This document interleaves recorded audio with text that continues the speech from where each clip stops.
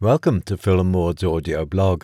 I'm Phil, and this week we're asking, can we make all our relationships new and fresh as we emerge from lockdown? Santa Barbara has moved into the yellow zone.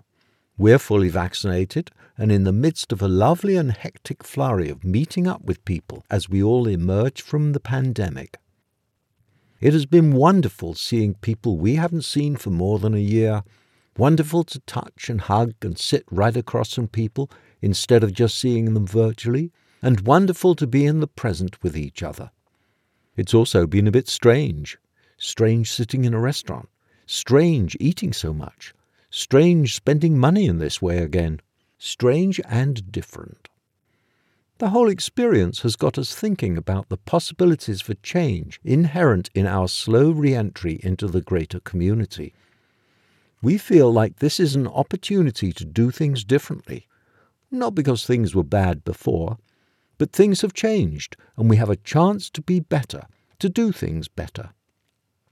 During the pandemic, we all reassessed the importance of friends, family, and essential workers, and this change of view offers a greater awareness of the value of connection, helped by virtual tools like Zoom. We have the chance to see everything with new eyes. It's similar to when you have a migraine or an illness and it ends, and very suddenly you realize you feel normal, and normal is just so good, so very good. We really can practice being present with every moment we get to be together with others, to be aware, to appreciate each other and acknowledge each other. We do not need to slip back into taking things for granted. We can live in the gratitude of every one of these precious moments while remembering and honoring those we have lost. And yet, in the future are also dark storm clouds of politics, the environment, and global warming.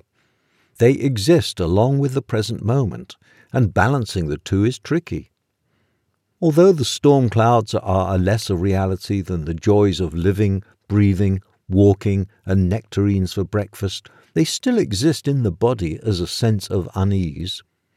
Handle this with a three-pronged approach. Change the timescale with which you view the future. Try 100 years, or 10,000 years, or maybe even next week. A longer perspective removes your personal fate from the picture.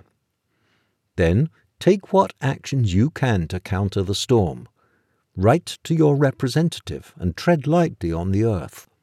Lastly, be present when you walk, when you meet up with people after all these months, when you cut up that nectarine. We have found ways to come together that we have rarely employed before, and many of them will remain, opening up worlds to us that were closed before. For instance, our regular writing group is now virtual and includes new people from other areas and old members who have moved out of town. We joined a large online group that explores spiritual and personal issues and now feel connected with people from all over who we never knew before. We have a chance to stop for a moment before rushing headlong back into what is familiar and evaluate how to proceed. Let's open our eyes, enjoy the increased bird song and hugging our dear ones. Let's find a way to connect and treasure each other all the time, not just when things go bad. That's it for today. I hope you found that thought-provoking.